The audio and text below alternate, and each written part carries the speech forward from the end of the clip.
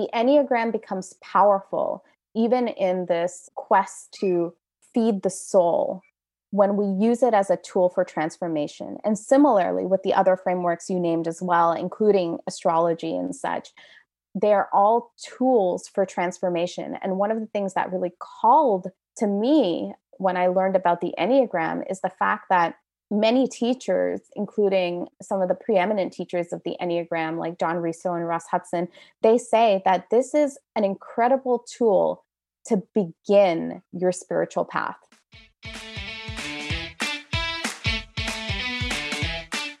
Welcome to Let's Thrive the podcast, a place for holistic storytelling with none of the BS and a whole lot of fun. I'm your host, Emily Feichels, and my mission is to interview guests that inspire, educate, and empower you to live your best life. In these stories, you will see a part of your own journey reflected in theirs and learn to grow from it.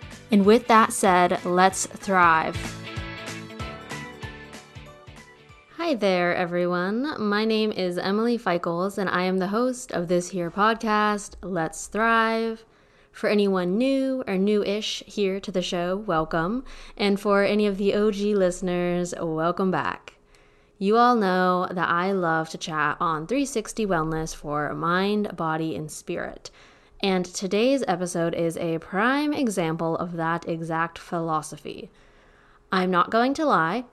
2020 did quite the number on my mental and emotional, and to be honest, physical health as well. I think for me personally, after lots of journaling and inward reflection, I think that 2020 was just a year of extreme overwhelm, stimulus, and uncertainty that led to a very unsettled mind. And the word unsettled kind of clicked into place for me when my friend Mal from Mal's Fit Kitchen, amazing, wonderful human being, go follow her on Instagram. She's had 2 episodes on here. Anyway, she did a story the other day and she was saying how she felt very unsettled.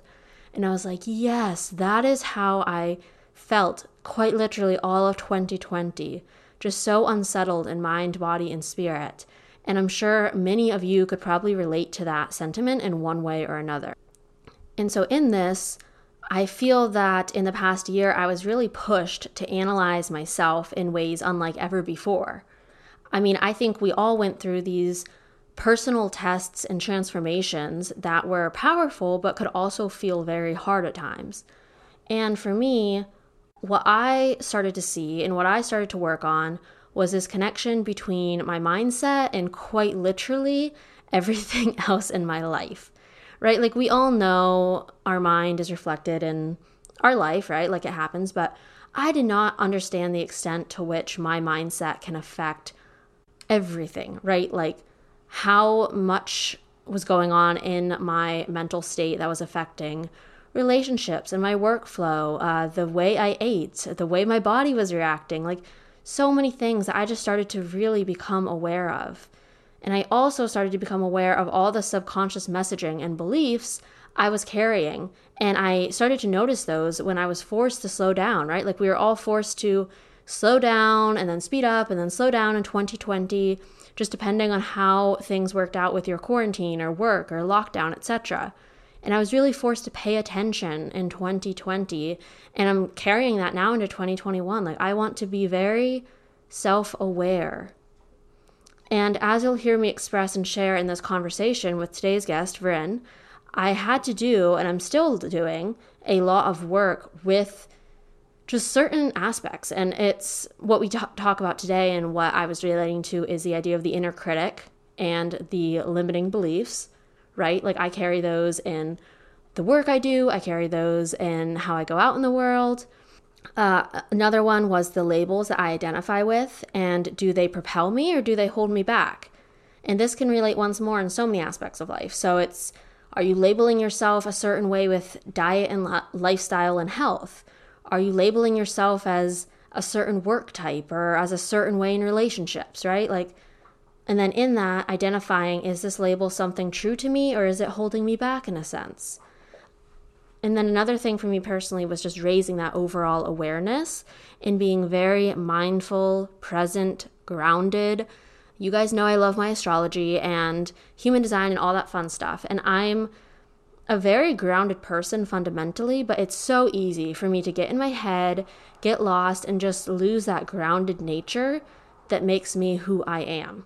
And so part of that, and a big topic that we discussed in today's episode that just really, really hit home for me, was the idea of working to be less reactive in life. And as you'll hear Vryn say, it's about creating space to pause, to think, to sort of evaluate before just the automatic reaction, automatic response. And going on this a bit more, I wrote a caption on Instagram. If you don't follow me, I'm there at Emily Feichels. I wrote this caption about how the ultimate power and the ultimate thing we do have control over in life is the power of choice, right? Choosing how to react and respond to the everyday things that happen, right? Like so many of us crave control, but we don't control any of our external environment. But what we can control is our reaction, our response. And so learning to be more intentional with that reaction and response is huge for me. And now I know I just went on like a big tangent there, but that was what was so wonderful about this conversation and interview with Vryn. She is a meditation teacher, an Enneagram coach, just an overall like a beautiful, beautiful, mindful, thoughtful soul. And everything that she brought into this conversation was something that I needed to personally hear, and I'm sure so many of you did. So I hope it helps you as much as it did me. I left this interview with so much to ponder about and journal and, like move onward with. And so I think it will leave you feeling very similar, lots of good high vibe energy here. And if it does provide you with something, share the love, like send it to a friend or a loved one that might need it, or share it on your social and let us know what you thought of it. You can connect, you can tag us on there. I am at Emily Feichels, and Vryn is at illuminate.nyc. Link below so you can get spelling and the full gist of it all. We would love to just connect, hear your thoughts on this, all the good stuff. And as always, if you're able to leave a quick rate and review, it really does help the show, and it always makes my day. I smile, I love it, I feel like this is my jam, this is my community right here. And occasionally I'll even pick a review to read on here, or I'll send you a little gift, so test your luck and support the show. You never know what's going to happen. But anyway, I appreciate you all for being here. And without further ado, let's begin. I'm so excited to just dive into all things Enneagram and ego and just this like self-work, personal growth that so many of us are interested in or going through ourselves. That being said, if you're comfortable sharing it, like what is your Enneagram type? Or I guess like what's your type? How do you sort of get into it yourself? Yeah. So the Enneagram type that I am is known as the achiever type. Okay. And the motivation, which is what the Enneagram is really about, right? We're talking about an ego lens by which we see the world through. And so that ego lens comes along with it a very, very particular driver, so to speak, or a motivation, which compels us to internalize occurrences, words, environments in a very particular way, which then causes the ego to kind of feel triggered. Oh my God, I'm not being seen the way I want to be seen. Or else, oh, thank God, this is how I want to look to people and to come off to people. Phew, okay, I don't need to sound the alarm, right? And so for the achiever or for the Enneagram 3, that motivation is to feel worthy or to feel valuable. And so the interesting thing about the Enneagram is that these 9 ego lenses or these 9 energies are there within all of us. But the extent to which we are pulled or kind of almost like forced to view things from that perspective is especially strong with one lens, and then another secondary lens. Okay, so that makes sense. I think of it as a lot of these other, things we learn about ourselves, right? Like there's a bit of everything within each of us, right? But there's one that might hold a bit more sway over us or with us. And so, okay, that's interesting. And I know, like, we touched on this when we were talking the other day, but you're not one for the Enneagram tests. And so, and I agree. I've discussed this with another Enneagram teacher as well. And people that listened to that podcast episode know a bit about why, in that case. But, overall, is it because when you're taking these tests, right, like they're self-administered. So you have the ego and you have these imprints on our minds playing a part in this quote unquote testing as well, right? Like is it truly us answering these questions, or is there like a bit of sway happening there? I love that. And I think you picked up on a really, really important nuance. Yes, the ego's at play at all times. And with that comes a certain social desirability bias. Even if nobody is seeing what we're doing, there's always this kind of inner refrain or critic that's kind of monitoring how you want to appear to other people and how you want to appear to yourself, most of all. And so that social desirability bias definitely comes into play when administering any of personality tests, what to speak of the Enneagram. And specifically with this framework, it's very difficult to get to motivation when you're doing multiple choice. And so many of your listeners and many people who might be interested and potentially or have been kind of debating, should I take an online test or not? One of the things they might want to consider is that, or they'll experience is when they look at the questions, they may feel, I could answer yes to all of these. It just depends on the circumstance. And that is motivation. And that becomes very difficult. Okay. Yeah. I mean, that was my experience where I remember thinking I'm so circumstantial. I think that way for a lot of things in life. And so that's interesting. Right. And I think a lot of us think of motivation as the external sort, right? Like there's all these external motivators in the everyday, but there's also a lot of the internal motivators as well. And, while we're on this idea of motivation, just could you dive a bit more into how that plays a part with the Enneagram, right? Because I think a lot of us think of it as just these types that help us understand ourselves. And that is true. But like there is all this background work that goes into it. And motivation is definitely like a key factor as you're sharing here. So could you just like explain a bit more about that in general? Yeah. So with respect to motivation, and again, I really like how you put that. There is a certain tendency for many of us to think motivation as external, because when we even use that word, often it's to get a result, right? That we rarely think, or we may even label ourselves as, well, I'm not really like a self-starter, as in I don't really have the motivation myself to do something. But the motivation we're talking about here is driving and inspiring us to a different result than something perhaps very tangible, as in I want to get an A on my test, or I want to land this particular job, or want to be in this kind of relationship. Rather, this motivation is inspiring us to show up in a certain way. And it's really the driving force behind the ego and the identity, right? And that's really what the Enneagram is all about. What are these particular identities that we're trying to almost like dress ourselves up in, right?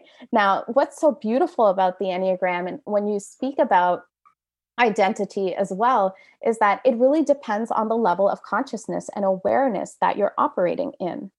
And so when you're extremely aware and very present to what is going on with the ego inside of you, you start to realize that, yes, there are certain gifts, capacities, a certain way in which that I can see the world, but I'm not limited to only see the world in that way.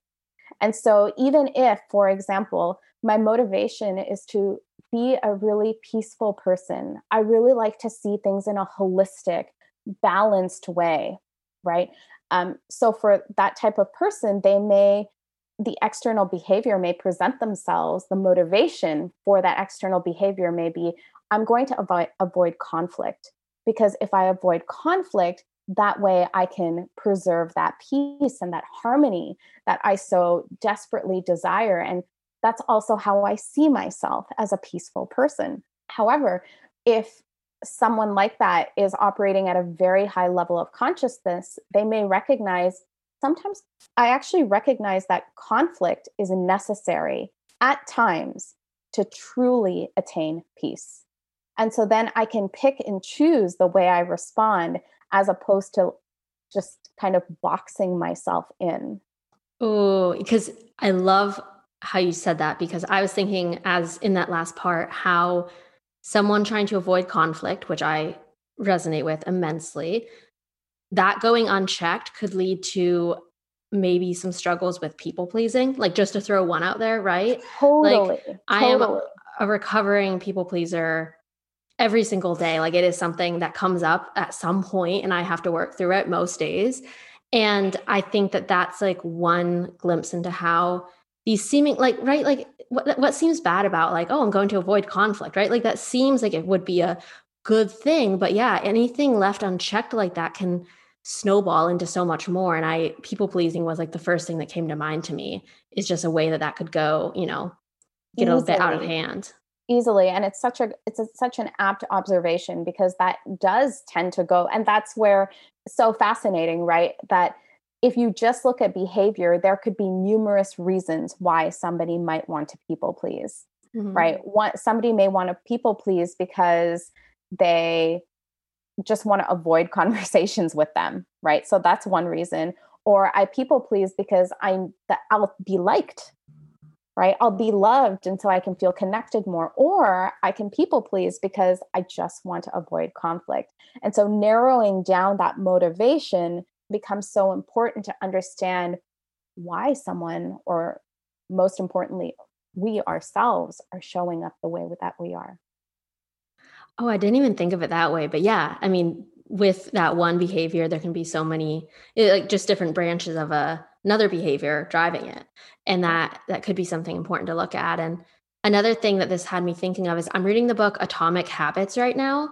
I love that book. Yeah. And I'm at the point right now where he's talking about how, for many of us with habits, we're setting this goal, oftentimes an external goal. We're just working towards it. And he was talking in the recent chapter about finding that identity part. So flipping it from just like, this is what I want to achieve, or this is what I want to do for this habit, whatever it is, to instead looking at, like, who do you want to be? Like, understanding the identity with it all. And that was huge to me, because there are so many of these, like, goals that I want to accomplish, and a lot of them are sort of habit based as well. But this whole time, I never once stopped to think about, like, the identity attached to those, right? Like, who I want to be as a person overall. And it shifted actually from external motivation to more internal motivation, in a sense, because I started to think about that identity, about who do I want to be? How do I want to be in the world? And so that's another thing that got me thinking of when you were just discussing the identity part with the Enneagram and motivation as well. It reminds me of Simon Sinek's famous asking why, right? What is the why behind it? And when we continuously keep asking about the why do I want to do this? Why do I want to do this? Why do I want to do this? We eventually get down to the identity piece. I want to do this because it reflects in some way, shape, or form something that I want to experience for myself and I want others to experience about me. I like that, the idea of just asking why. I think there's so much that can come from that. I mean, if you start to think about every little part of your life, and you don't have to do it for every little part, but just different ways you could ask that why question. Like, it's such a powerful one. Even just the word why itself is a question. Exactly. And it brings forth a sense of curiosity as opposed to judgment, right? Hmm. And this goes very much hand in hand with one of the things that I think is so powerful with the Enneagram that has helped me personally, and that is helping to understand how my own inner critic works, right? And that inner critic is constantly going, and we all experience it. That inner critic looks different depending on the particular ego lens by which we see the world through. But the one thing that all of these inner critics have in common is that somewhere deep down, embedded in that scathing message, it's typically scathing, it's brutal.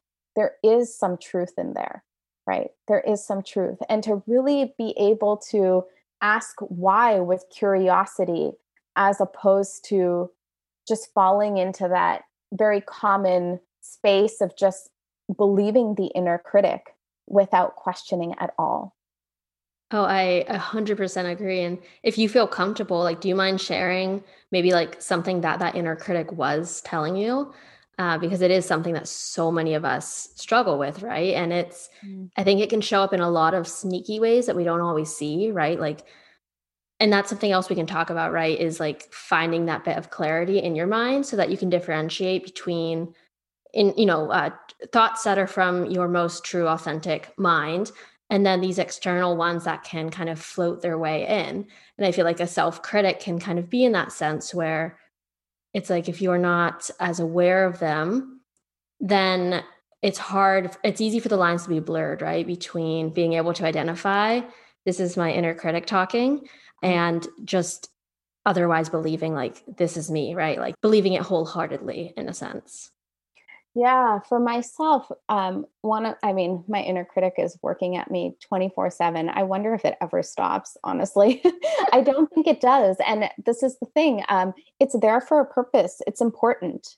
It is important. And I think that one of the biggest realizations I've had is the inner critic serves a purpose. And that purpose is actually for me to pause and Mm. to stop, because without it, I may not actually see the truth that it's pointing to. Now, the issue lies in how I respond to it. And typically, it's a trigger happy reaction of I experience it and bam, the automatic response or reactivity comes spilling out of me. But the way in which I've started to understand more deeply that I need to work with my inner critic, and I believe that this is really the way that anyone can start, at least, is to stop, to pause, to breathe, and to listen to its full message. Because I don't know if you experience this, but normally when I hear it, I'm trying to cut it off before it continues. And that's where that reactivity piece comes in.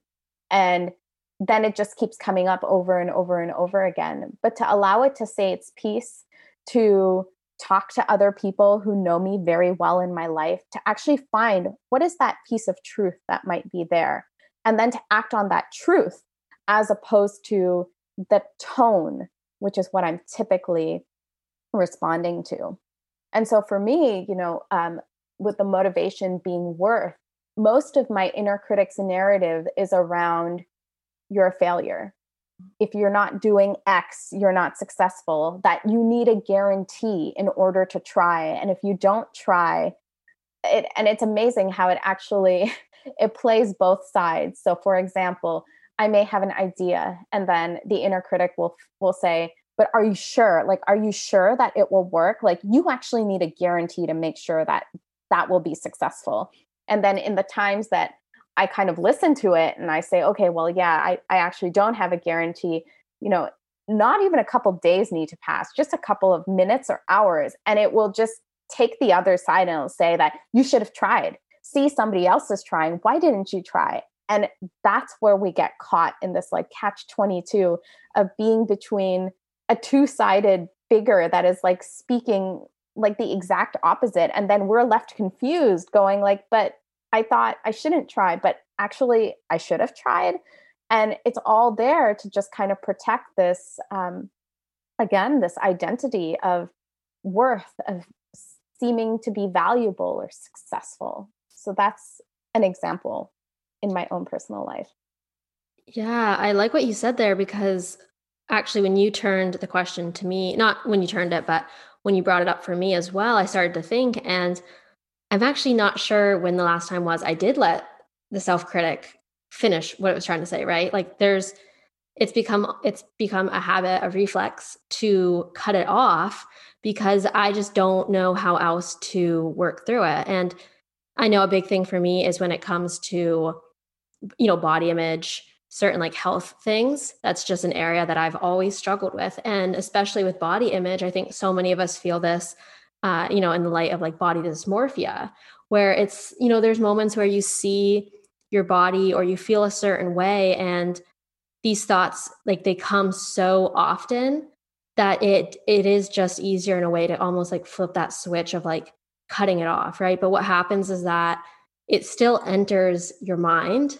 So, now I'm really thinking on this and I'm like, how many times a day does that self-critic come in to like be just like badgering me about my body and how I look? And I just cut it off and, I think I'm protecting myself, but in reality, like I'm still then feeling down about myself, right? So I Yeah. think that is curious and something that I personally may try now is like, what if I just let the thought complete itself? What if I heard whatever this nasty message is, and then I was able to sit with myself and just really reflect on it and ask that why question, right? Like, why do I think that way about my body? Like, why do I feel that way? So I think that's really powerful. I never thought of it as like just letting it go out. And that last bit you were talking there, to me, it almost sounds like a sort of indecisiveness, right? I think there's like this decision fatigue. There's all these ways that nowadays it's so easy to just become and almost label ourselves as indecisive. And I'm wondering now, like, how does that relate more so to that inner critic, right? Of knowing the catch 22 of if I do this, this will occur. If I don't do this will occur, right? It's almost like we're planning out how it's going to happen in our head and maybe even, I don't know, just exasperating the indecisiveness. Yeah, and we'll see that depending on how we're built, there is a proclivity for certain people to just be extremely decisive and go one way, right? And Mhm. that can sometimes be helpful, but sometimes it can actually be hurtful to us as well. And for others, the proclivity might be towards staying in that place of limbo, Mhm. right? And then again, can be helpful, can be hurtful. So regardless of the way in which we're naturally wired, we notice and we'll see that staying in that level of awareness where we're so fixated on having certain identities be validated, because that's really what it is. And when we're looking for, especially for that external validation, we'll see that we're much more likely to be reactive when that inner critic comes up.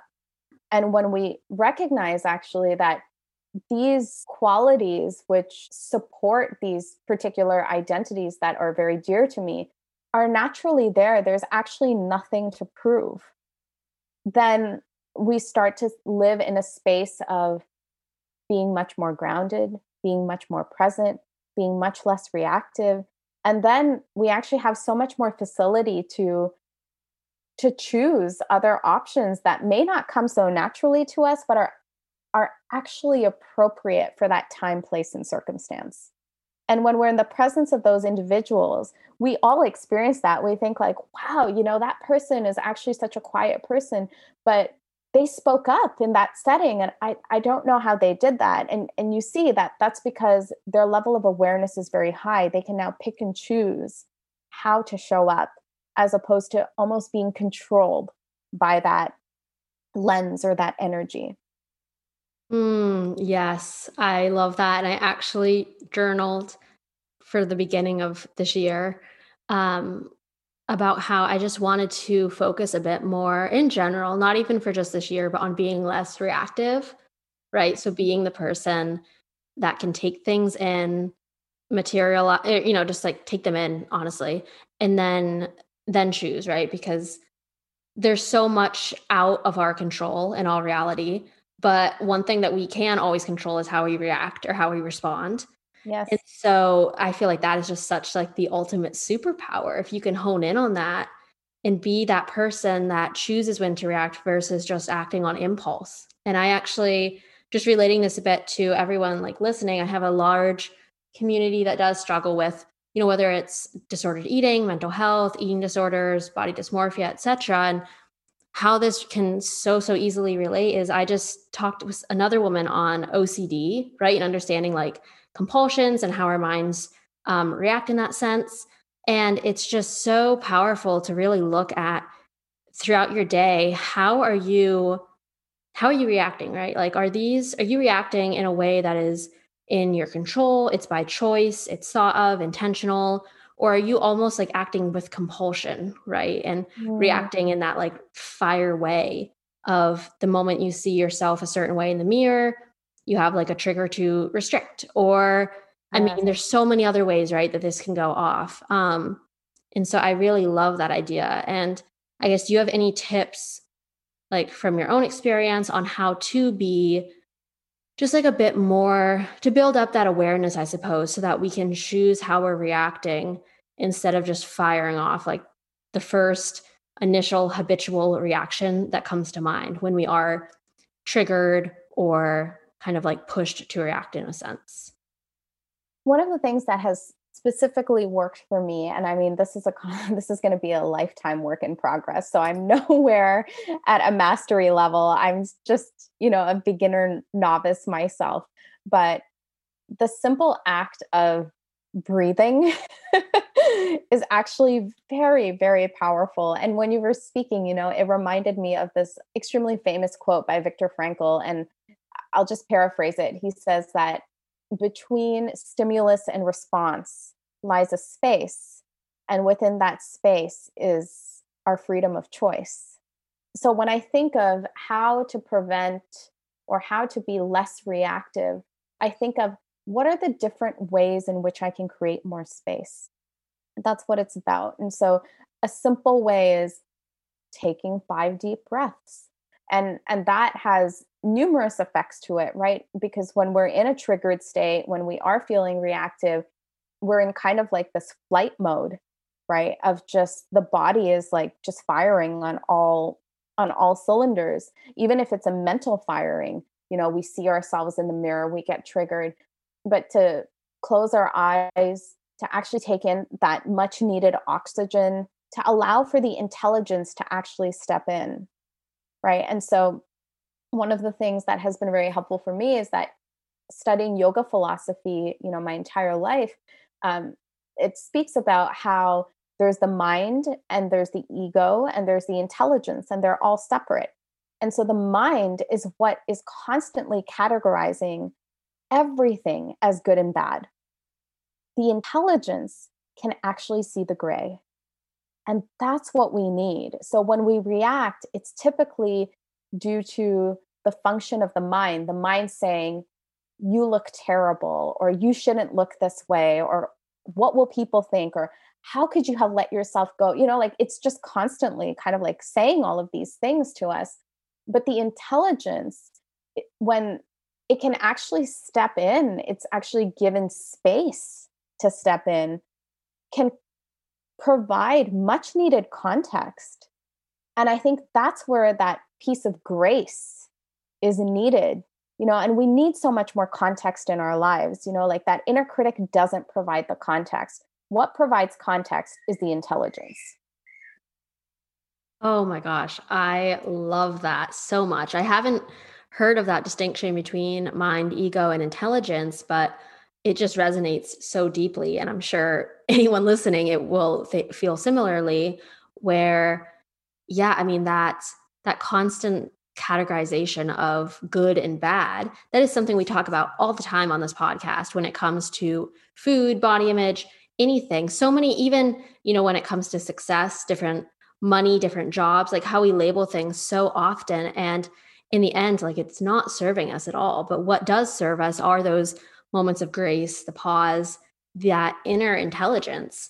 Um, like we are all, we all have so much like inner knowledge and power that we just don't always give ourselves like the opportunity to tap into. And I feel like you're so right there about having just that moment of pause to let that come in. I think that's so empowering. And breath work is like, even just deep breaths, such a time for that. I think for some people too, and something that works for me also is just overall sensory.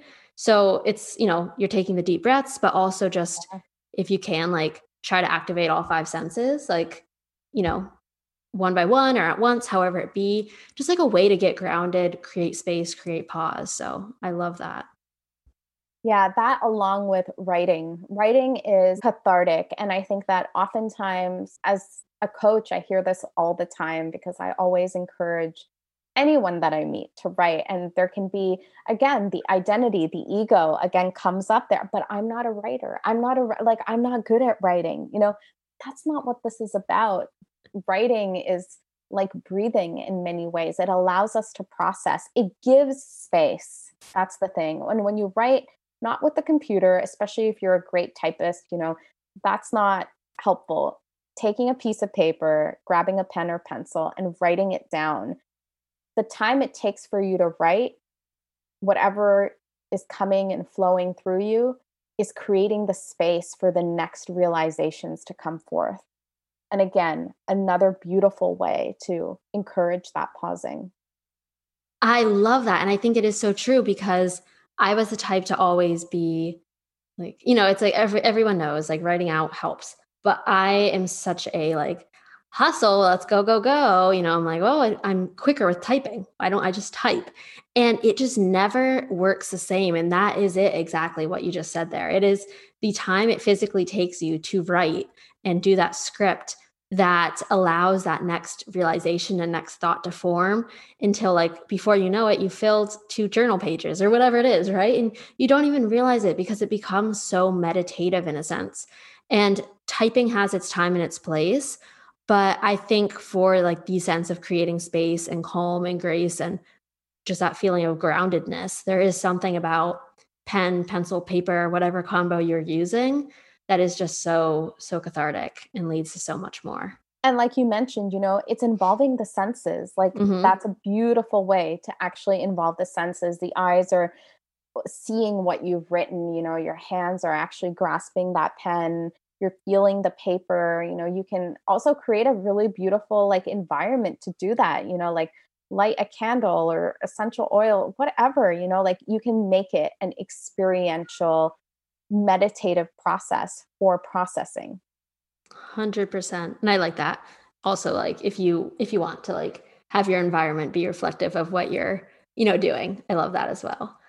And then going back a bit, I wanted to ask before, but we've been talking a lot about the ego in this sense. And I know I personally have a sort of definition of it, thoughts of my own and from talking with others. But for anyone that's heard about it, they know the word, they kind of know what's going on with it. Could you just give in your own words an idea to us of what the ego is, how does it relate to us, the impact it creates, just to give like a kind of 360 view of what we're talking about here when we discuss the ego? For sure. So the ego, as I'm diving deeper into understanding it, is to me really this collection of identities that all actually boil into one identity. But it's a collection of identities that we hold extremely near and dear to our hearts. And so these are like labels that we put on ourselves. And it can range anywhere from like the more gross, like I'm a daughter, I'm a mother, I'm a friend, like in terms of relationships, to the extremely subtle, that I am, I'm an introvert, or I am uh, extremely sensitive, right? Like those kinds of qualities that are intangible and that we hold very close to our hearts. And they are not always positive. That's the fascinating thing I always notice, right? Sometimes the identity that I might have is like, I'm not a writer, I'm a procrastinator, I get angry quickly, right? So those are all the kinds of things that comprise the ego. And so, like, that collection really is that kind of who I am, so to speak, right? This is who I am. I'm a collection of this. And that's why it's only in the past, I would probably say like 5, 6, 7 years since I've come across the Enneagram. I find it so fascinating when people say or ask, tell us a little bit about yourself. What do you do? And we list a bunch of labels actually, but who are we? Like, who are we truly? And referring back to the yoga text, what they speak of is that at essence, we are actually spirit, and that spirit is comprised of 3 very specific qualities. And that is, we are full of eternality, bliss, and knowledge. That is who we really are. And that is amazing. I wish like we could present ourselves that way. I'm actually a spirit. I'm having a material experience, but I'm actually a spiritual being. These are the qualities that I come up with. They're hidden right now. I realize that. I may not have access to all of them, but that's who I truly am. And what is it that really drives me? Well, it's to love and to be loved and to actually be of service to others. That's who I am. And so, what is the ego? The ego is there in place so that we can have the material experiences that we're having, because those labels and identities, as useful as they are, and they have their place, they are important, are temporary. Whereas this piece of being full of eternality, knowledge, and bliss, that can never be taken away from us and has nothing to do with body image. It has nothing to do with any of these material impositions. That's the only way I can put it, that are put out there and that are societal based. This is something that is rooted so, so deeply. So that to me is actually what the crux ultimately of any type of self-work, and what, at least personally I aspire to, is to recognize, okay, the ego is there. It's helpful for me to navigate this world, but I don't need to always get caught up in it. I don't need to be on a mission to constantly feed it. It's there. It's always being fed. How about I feed this part of me as well? Oh, I love that. And the first thing that came to mind was I read The Untethered Soul about a year ago. And he talks about in that how, we as a soul, right, as pretty much what you're saying, like the idea of we are a spirit, we're this core part, and all these other things that we introduce ourselves as, like the labels. And ever since, basically just what you were saying there, and ever since then, I swear, I cannot introduce myself without thinking, these are my labels. I feel the same way. People be like, what do you do? Like, oh, that's, and I swear I pause every time. And it's not because, I know what I am. I know my labels, but every time I think, if only I could give them my real answer, right? Which is like spewing from my heart, from my soul-centered space.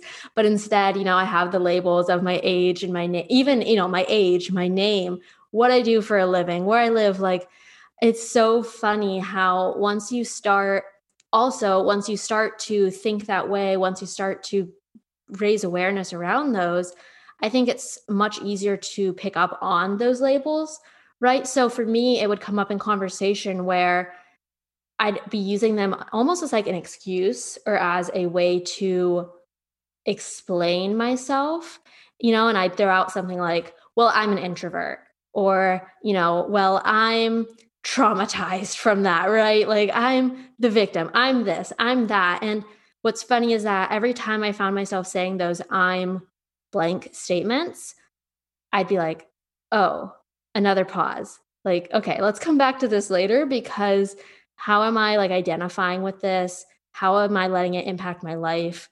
Especially when it comes to certain things like, I'm quick tempered, I'm reactive, right? Like I've even been saying those in this conversation. And while they are true, while there's a place for the ego in these labels and identities, like also taking the time and the space to understand, like, how are they holding me back?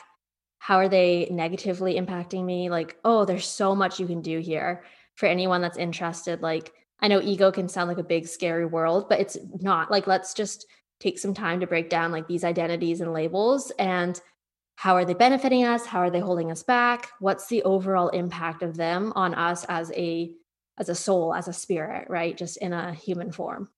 Exactly, exactly. And, one of the things that I think we've all experienced, we experience egoism from other people, right? And we experience, and what that is somebody trying really hard to get validation out of us for the identities and labels that they hold near and dear to them. And so we are all guilty of this.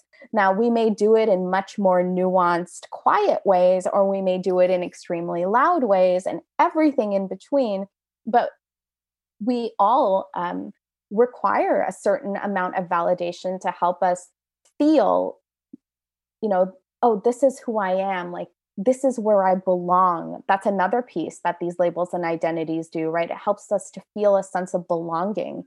And again, it has its place. And that's why one of the beautiful things that I always find incredible that the yoga texts describe is that the ego on its own is neither good or bad.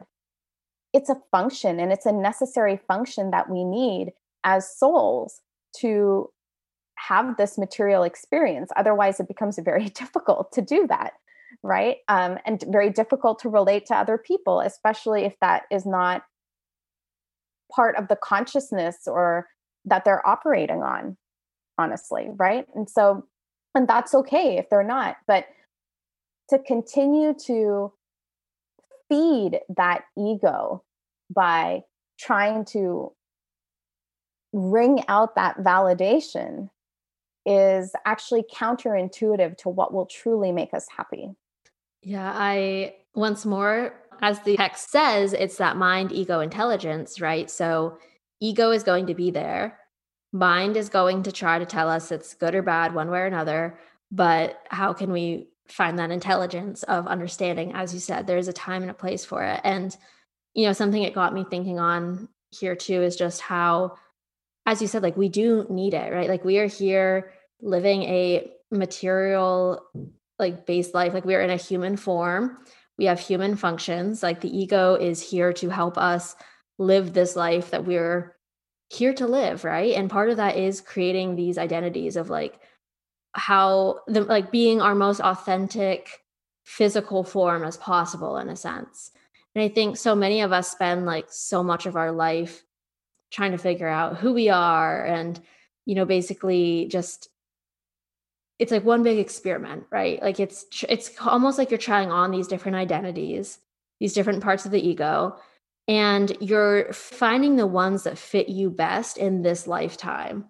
And that's that, right? Like that's self-discovery because it's like fundamentally, we are the spirit, but we also then have these identities that we are wearing in this lifetime that we're living in this, incarnation. So it's like, how can we sort of like explore and experiment and be open to trying on these different identities, different labels, even different ways of living to find what suits us best. And I think that could be like such a beautiful way of looking to the ego as a part of the story of your life, right? Like it's helping you develop like those chapters along the way in a sense. So I love that, not labeling it as good or bad. It just is. Like it's just there. It just is. And like with anything, with any instrument, the instrument can be used for good and bad, right? And so similarly, the same thing with the ego. But if we can actually start to understand, and this is where like frameworks like the Enneagram I found has helped so much, because it not only kind of gives this blueprint really of not having to like spend so much time in figuring out what are those identities, because now we're getting to the root, and when you get to the root it's like, got it, this is why all these identities are so important to me. Okay, because it's like rooted in this one thing. We're starting to understand our psychophysical nature, and that is also there in this human incarnation, as you beautifully put it, to help us navigate. But the fixation of that psychophysical nature is, once again, that can be that can be extremely challenging and can get in the way of our evolution. So it kind of goes hand in hand to like understand the facilities and gifts, which include the mind, the body, the ego, the intelligence, to understand those gifts so that we can use them in the best possible way to serve other people. But then at the same time to invest equal, if not more, but let's even try for a little bit more time in, what powers all of this, which is the soul, right? And so when those two things are going and we're working on them hand in hand, that actually makes for like this perfect mix, this perfect balance, because then my pursuit of happiness in this world isn't always relying on the external, right?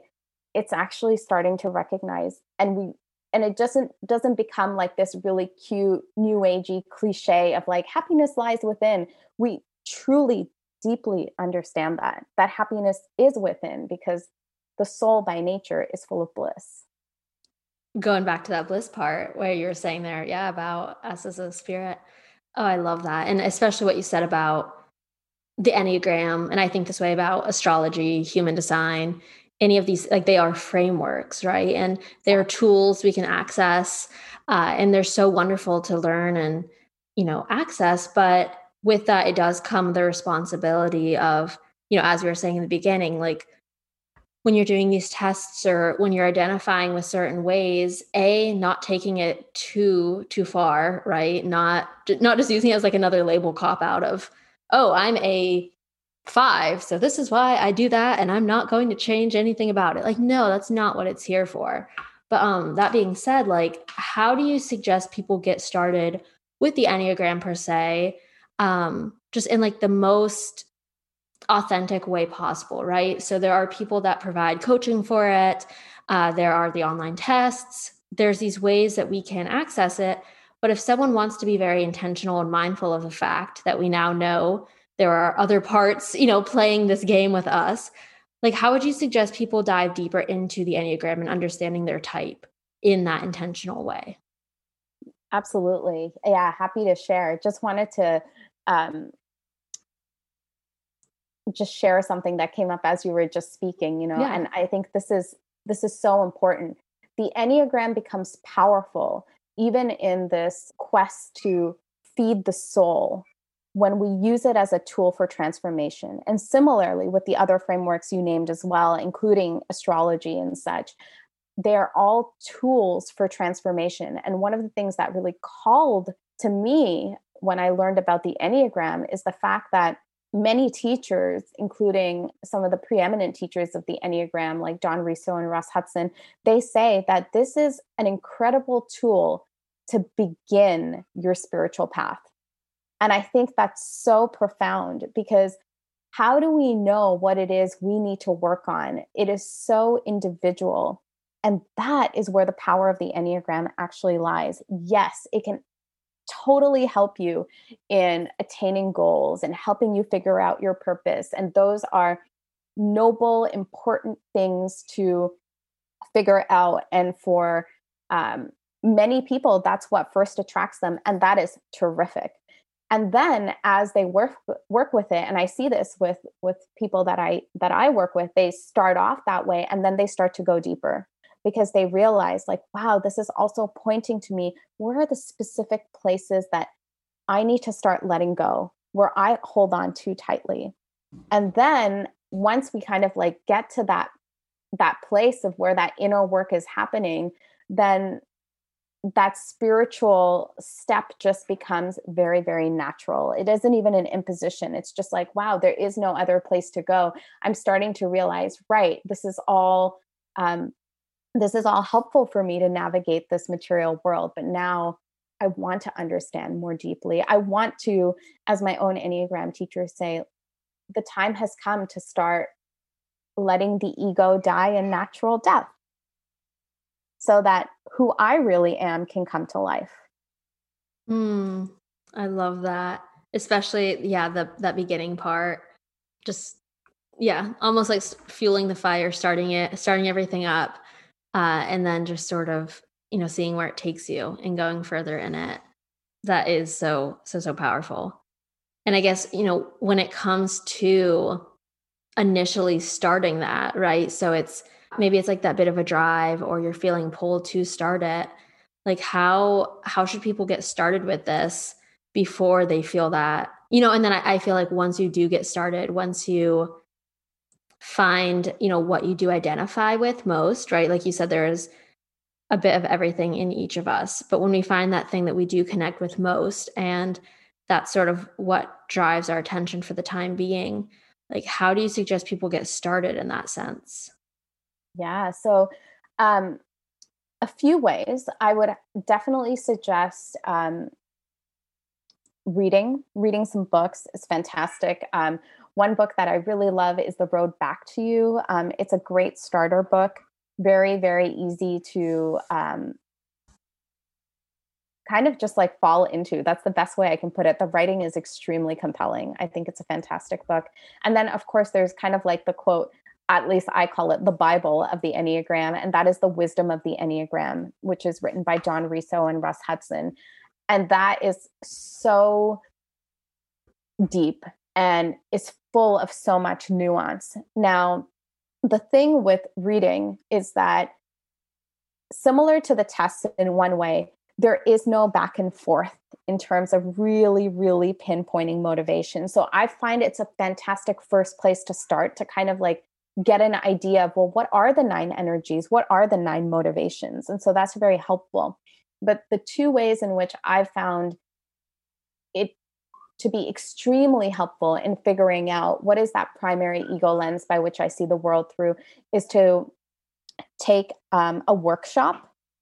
And workshops are phenomenal. In fact, the workshop that I first took that helped me really understand the Enneagram better is coincidentally run by my husband and his best friend, who run a company that helps to bring the Enneagram into companies and helps teams build trust.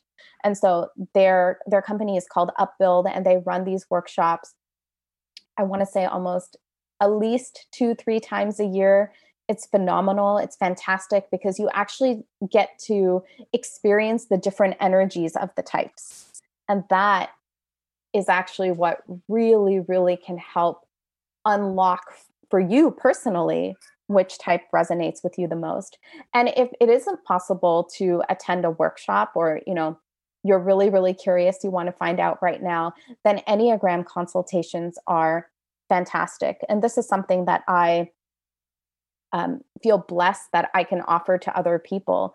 And what that really comprises of is a lot of questioning. It's this session dedicated to you to really kind of uncover the nuances of why you do what you do. And typically people walk away with a extremely strong sense of, I understand, I'm getting it. And that allows them to kind of take those next steps forward. And for people who want to have some guidance and some accountability in terms of doing that work, then Enneagram coaching can become a next step. Or else, even just taking some time to sit with that information can be extremely powerful. That is so neat. I didn't know there's such a thing as Enneagram workshops. I mean, it makes sense now that you say it. Like, it's genius. But that's so neat. And I feel personally like that would just be such a experience. I feel like that is the way I would connect most and dive into it. But as you said, if that's not possible, the consultations, I've had many good friends do that. And I just feel like that is such a powerful way as well. I know for me with astrology, I didn't want, like, I could get the print off, online, everyone does, but I had a full astrology chart reading that changed everything. And now people ask me my sign and I'm like, that doesn't matter because I have all these other factors that are actually making me act in ways that aren't, in conjunction with my sign and yada, yada. It's like, there's so much backstory with it and explanations. And so that's what I love about the idea of the consultations, right? It's because it's not just you and these multiple choice. There's someone else there. It's like, I think it's more of that open space to allow the truth to come through. Exactly. And, it's a conversation. And so, yes, there may be many questions coming at you, but then there's also perhaps links, that's something that I try to do whenever I work with somebody, to just present links to them. And then that might allow for, mini epiphanies to come forth within themselves, to be like, yes, actually, that's it. I didn't realize that. For the longest time, I thought it was this. And that really, really helps to clarify. Those moments are just the things that I live for, to see people make connections just based off of like, here, I just noticed you said these 2 things in 5 minutes. And it's like, wow, oh my God, I never knew that. And so that is a fantastic way. And then, yeah, and perhaps if this can also be of service, I'm just in the process of doing this, but I'm coming up with an Enneagram meditations course that will hopefully be launched in the next couple of months. So if anybody is interested, please stay tuned and you can sign up to receive more information. I'd be happy to provide that information. And the idea with that is to actually experience the types through meditation Oh, wow. and to That's experience amazing. the energies in that way. And so this is helpful, not whether you know about the Enneagram or whether you don't know about the Enneagram, because the idea is to feel and experience what each type actually experiences. Wow. That's a whole other way too of then being able to connect, right? Because it's like, how are these feeling in my body? Like, am I swayed towards one? That's so neat. I was actually curious about that because I knew of your background with meditation and the Enneagram. I was going to ask earlier, like if you had ever, found certain meditations to help with that. But so that is amazing. And for anyone that does want to follow along and just, be there for when that launches and just overall, get more information and learnings and lessons from you. Where can they connect? Where can they find you? Yeah, they can find me at, I'm honestly, social media at this point in time, I can only just do one thing. So Yes. I'm typically, I spend the very little time that I have on Instagram, and you can find me at my handle, which is at illuminate.nyc. That's ILLUMINATE.NYC. And then the other way in which you can connect with me, a couple of ways you can sign up to be on my mailing list. And so one of those things that happens that I've actually I started this late last year, and I found it to be so personal in a way that Instagram sometimes can't be. And that is, I send out weekly newsletters, and it's just reflections. It's often based on the Enneagram, and it's just to kind of allow people to pause and reflect. That's really it. And so you can sign up for that. And then finally, one of the things that I recognize as a person who teaches meditation is that intention setting is just so important, and it's so integral to meditation. And so I created kind of like a meditation intention setting template, which really guides somebody to the aspects that are needed in terms of what are the two crucial elements that are required to successfully manifest your intentions. And so you can also feel free to download that. It's a complimentary offering. I felt like this might be something that could help other people. And it's based on, my years of learning from different teachers, and has a full section on how and where you can go wrong based on my own personal experiences. Oh, I love it. And I feel you on yeah, between the podcast and Instagram, I constantly feel I started an Instagram for the podcast and I'm like, nope, can't have a third, a third place to direct my energy. Like it gets updated once in a blue moon. But so I feel that and I love that. And, people can go on there, they can message, contact however possible, and just see what you're offering, connect. So I love that. And thank you so much for taking the time for this. I am blown away. And I know anyone that listens will be too. Thank you so much for creating the space. I feel like this is one conversation that really resonates for me in terms of at least the time that we got to spend on the inner critic portion, and that extremely crucial piece about what is the ego, what is the soul, where is the difference, what do I feed, and just so grateful to just to be connected with you, and to also have the space and time dedicated to talking about these incredibly important and necessary topics and themes for our lives, honestly.